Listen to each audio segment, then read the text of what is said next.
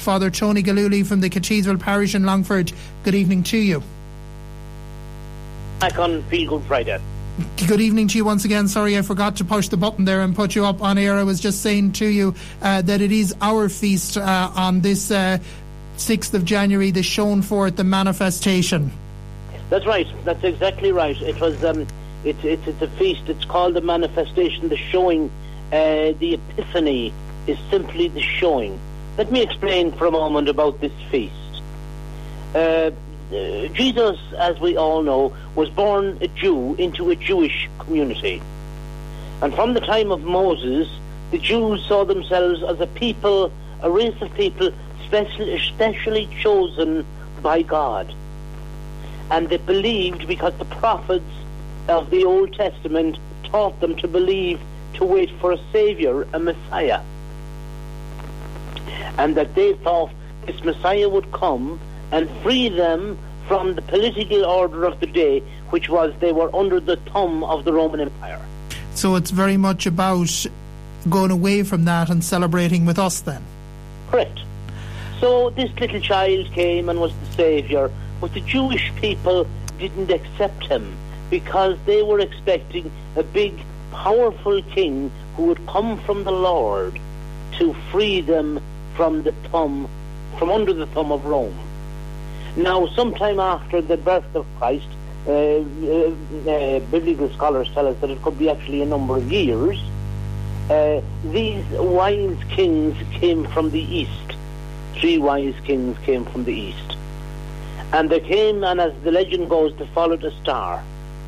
But the significance of them coming is that it tells us that Jesus came for everyone. Jesus came for everybody. The Jews and anybody who wasn't a Jew in Jewish terms was called a Gentile. You and I, Joe, are Gentiles. We're non-Jews. So it really is the Christmas celebration for us, the Gentiles. It's really the Christmas celebration for the Gentiles. Without the Epiphany, the Christmas celebration would have never happened, because the Jews didn't accept it, and up to this day they still don't accept it as a celebration.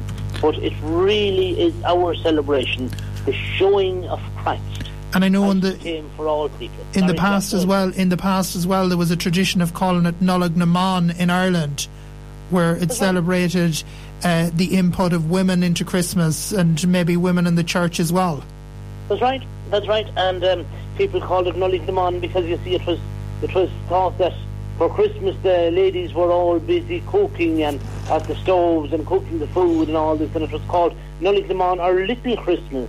It was a further celebration, and sometimes people suggested that us fellas, Joe, should do the cooking and give the ladies a rest. And do you know what the significance of that word Little Christmas and the expression Little Christmas that we probably heard it called as well as? I do. Because, you see, they saw this, the 25th of December, the major feast of Christmas, which was the big thing, the coming of the Saviour, the singing of the angels. But this is our Christmas. It mightn't be as big, it mightn't be as spectacular as the Christmas celebration, but without the manifestation, without the showing of the Saviour to the Gentiles, Christmas wouldn't have happened for us. The Saviour wouldn't have come for us. And that's not true at all, Joe. As you well know, the Saviour came for everybody. But it doesn't stop there either. The Christmas story links into Lent and then into Calvary as well. It's the crib and Calvary together. That's a beautiful thought, Joe. That fits in exactly with the Church's teaching. Because today we have the Feast of the Epiphany, the showing. Then the following Sunday after the Epiphany, we have the Feast of the Baptism of our Lord, which is in church terms, in liturgical terms, is the last day of Christmas. After the Feast of the Baptism of our Lord, we go back to what we call ordinary time.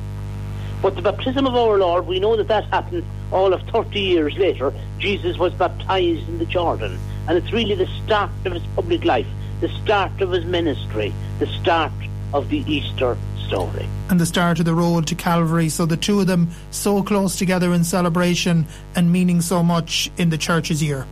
That's right. And without Christmas, without Easter, Christmas would be a great story. But if Jesus didn't come and die and offer himself up to his Father for our sinfulness, all Christmas would have been was a great story. But it doesn't end on Good Friday either. Oh God, no. We always study the death of Christ. It's studied with the resurrection.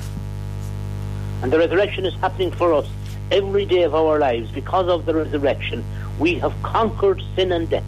And it's the plan of the Lord that we will all live with him forever in an everlasting kingdom of light and peace. Well explained, and I want to thank you for joining me here on Feel Good Friday, and to wish you and all the clergy a very happy new year. If I was to ask you finally for a thought for this year, what would it be?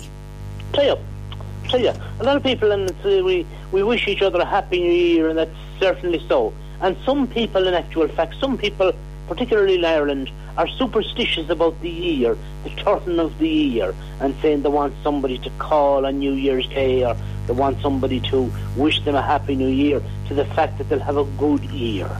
Well, I think of the lovely line in one of the Psalms. Jesus says, "The future is mine, says the Lord."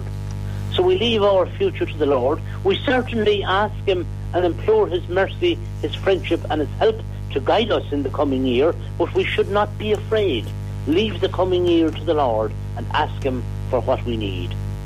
Father Tony Gilhooly, thank you very much for your input on to today's feast, Little Christmas, Nollaig na Mán, the Epiphany of our Lord, and a very happy new year to you. Thank you very much, and God bless the listeners too. Thank you.